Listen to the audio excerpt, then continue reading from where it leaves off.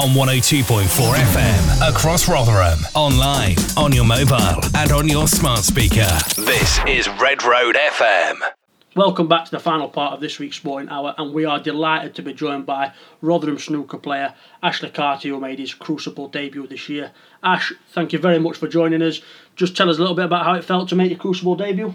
Yeah, nice to come on the show. It felt unbelievable. You know, it's a dream come true. You always set off as a snooker player. You always dream about walking down them Crucible steps, and to manage finally do that within only 2 years of being on the tour, it's unbelievable, really, and a bit surreal.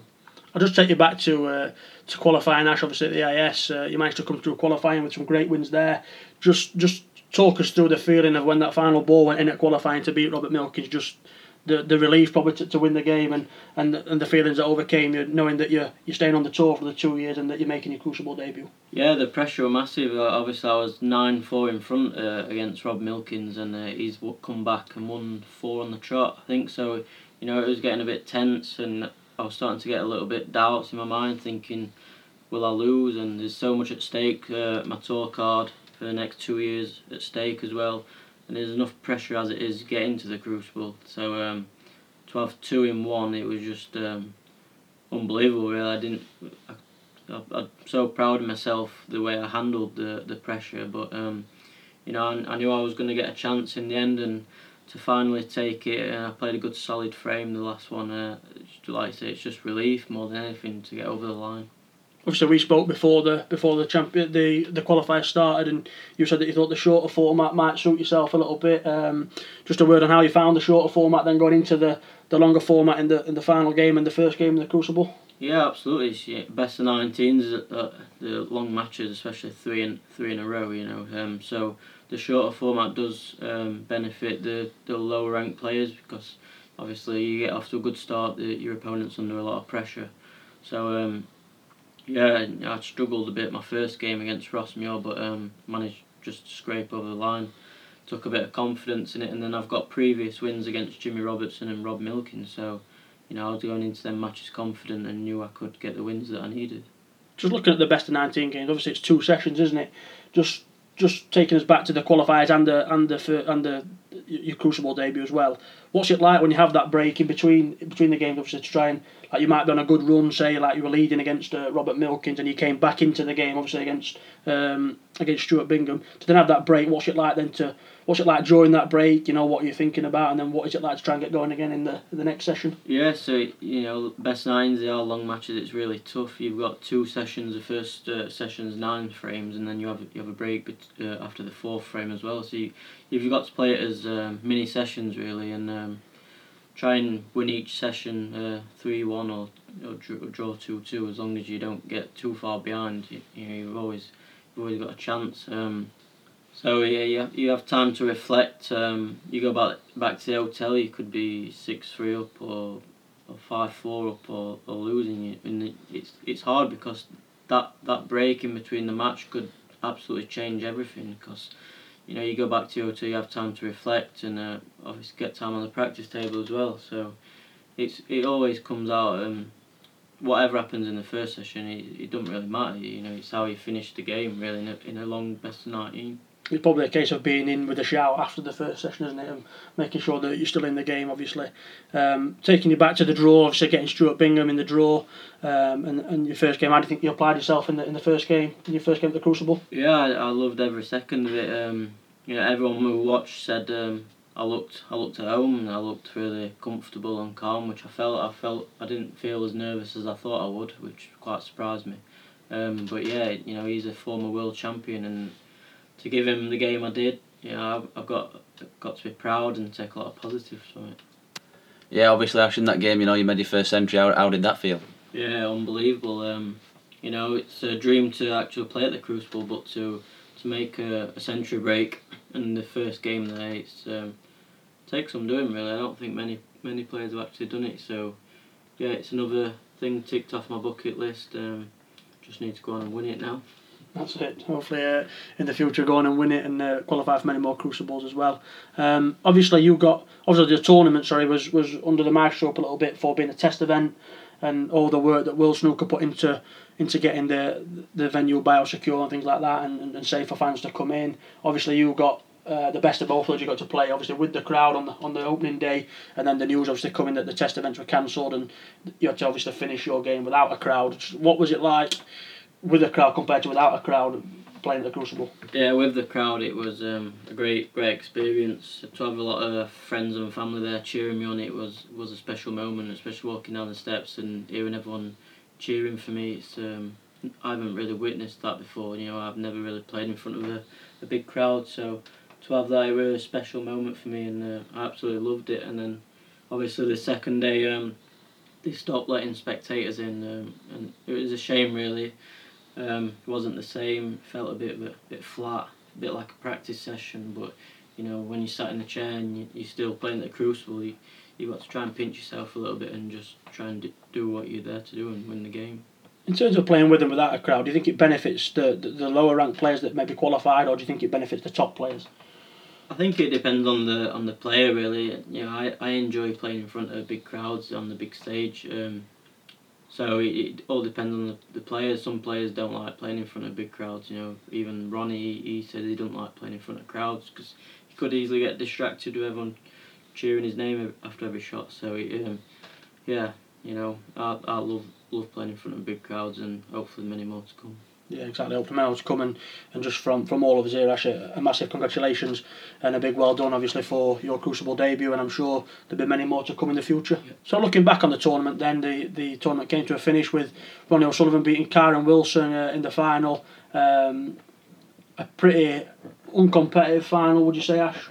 Yeah, Ronnie's a massive favourite between them two. I think the last final they played in the English Open, I think Ronnie beat him 10-2, I think. Might be wrong, but it was a definitely one-sided final. So, yeah, I think Ronnie's way too strong for Kyron. Obviously, Kyron, we're just enjoying the experience more than trying to win the game, I think. Obviously, Ronnie's he's the best player ever, in my opinion. So, it was always going to be a tough ask to beat Ronnie over a long format best of 35. You're talking of Ronnie as well, being one of the best players ever. Obviously, he's won 6 World Championship titles now, one behind Stephen Hendry, who has 7 and holds the record. How do you rate Ronnie's achievement alongside the achievements of, say, a Steve Davis that got 6 or a Hendry that got 7?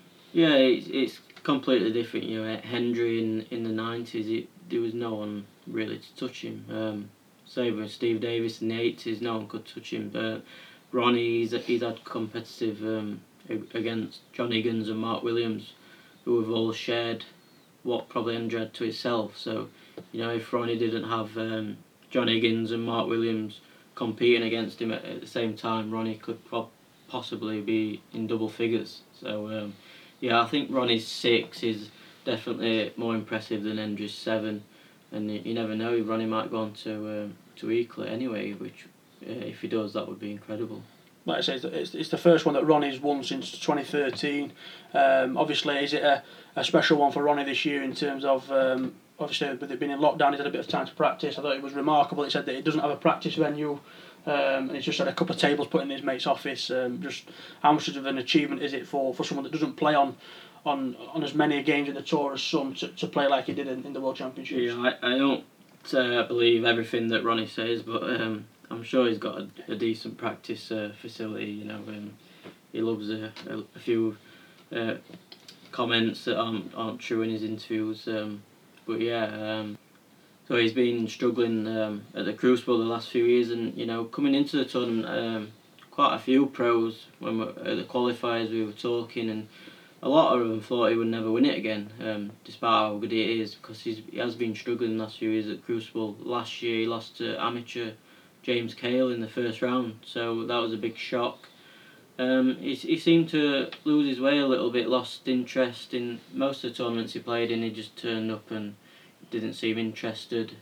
If he applied himself well, he'd probably win 7 out of 10 tournaments per year. So it was a shame to see him struggling lately, but he's turned up for the big one and gave it everything, and he's prevailed champion. If you look at him in this World Championship, maybe it's not been his safety play and snooker play and things like that that's been his best asset. It's the break building, isn't it? And he spoke, didn't he, after that he likes the element of break building and scoring heavy. How hard must it be, you know, from a professional yourself to play against players like that when they get in, they score so heavy? Yeah, against Ronnie, he said he was struggling with his long game and his safety weren't as good as it normally was. But every time he got a chance, he scored heavy. So when you play Ronnie, I've never played Ronnie, but I know when you do play him, you've got to score heavy. If you get your chances and you only make even a 50 or 60 break, it's not enough against him. You've got to win the frame one visit every frame to have any chance of beating him. He's that good. Yeah, you just touched on there about Ronnie's comments. You know, he said stuff about the players coming through at the minute aren't as good, and he'd have to lose an arm and a leg to lose to the players. I think, you know, we have to take that with a pinch of salt, don't we? But how do you feel about that? Do you feel? Yes, it is controversial, some of his comments, but like you say, take it with a pinch of salt. I think he has that many interviews, he kind of gets bored of them, and the only way he finds to get through them is by entertaining himself, by making these kind of comments.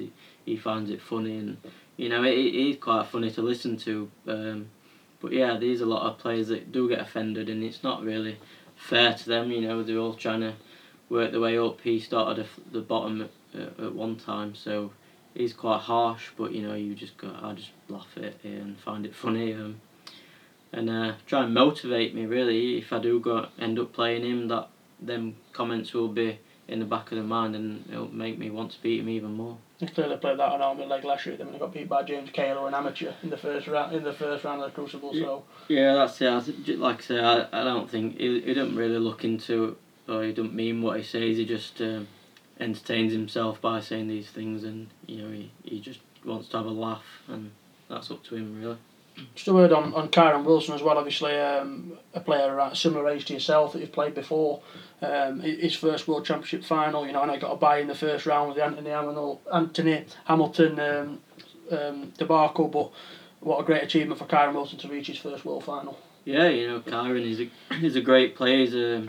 He's nicknamed the Warrior. He is a warrior. He works really hard. He never gives up, and that showed this week. You know, especially in the semi-final against Anthony McGill, which we'll get to. But yeah, he's a good all-round player. He's not great at any aspect of the game, but he's good at all-round. And you know, I know he's linked with Trump a lot, comparison, but Trump's a lot better player in my opinion. Trump scores more heavier. His safety is probably a little bit better as well. But yeah, Kyron is a good all-round player, and you know, he's proving that he can compete with the top players, and I'm sure he's got many more tournament wins in him. Looking back at the semi-finals, like you said, have you seen two better semi-finals in a Crucible year, World Championship year? Yeah, he's incredible, weren't he? Especially the McGill Wilson. It was like watching something down the local club. The deciding frame, the tension, the drama, and the pressure. You could feel it sat on your sofa. It was incredible. And it just goes to show how hard the game is, and then it even shows how harder it is with the amount of pressure that they're getting to the world final. You know, they both look like they never really played before. But yeah, it's great. It's great for viewing. It's great for the general public who want to see. They watch snooker for that kind of reason, to see all the drama and the pressure.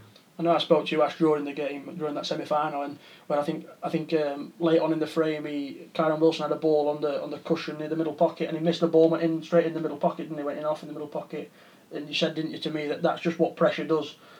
Just explain to obviously people that listen how much pressure is there on you in the World Championship, let alone in the semi-final. Yeah, it's pressure does funny things to you. You know, you just can't think clear. There's been times when I've been playing matches and it's been down to the last frame and there's a lot of pressure on you. You just can't count. You can't count the scores. You stood looking at the scoreboard for 5 minutes trying to work out, and they might be only 5 points different.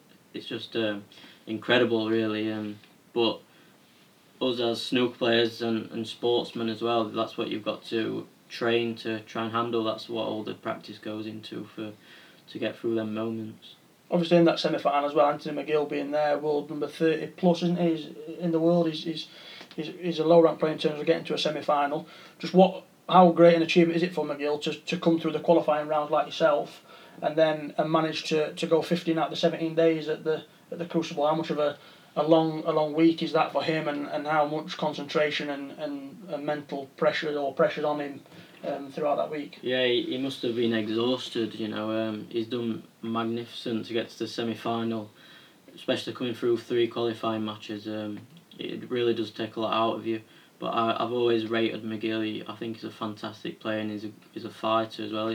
Great tactician. He practices with John Higgins and Alan McManus, the 2 best tactical players in the game, in my opinion. So I know he's knocking on the door of the top 16 a few years ago. He seemed to slack off a little bit last couple of years, but this tournament's got him back up and running, and he's nearly in the top 16 again.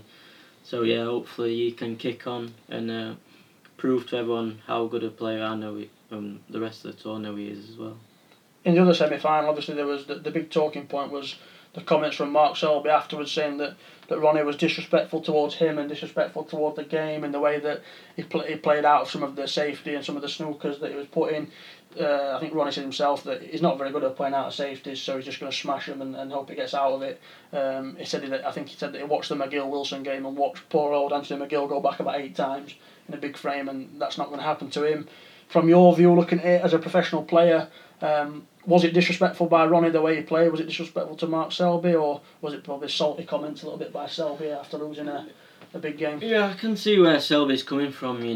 When you are playing good safeties and good snookers and your opponent's just getting down and smashing the balls, I suppose you can take it as disrespectful. But if I was Selby, I'd love that Ronnie was doing that to me. If he's just getting down and whacking balls, I'd want to snooker him as much as I could, and it shows that the pressure's getting to Ronnie as well. So yeah, I think it was a bit salty comment after the defeat.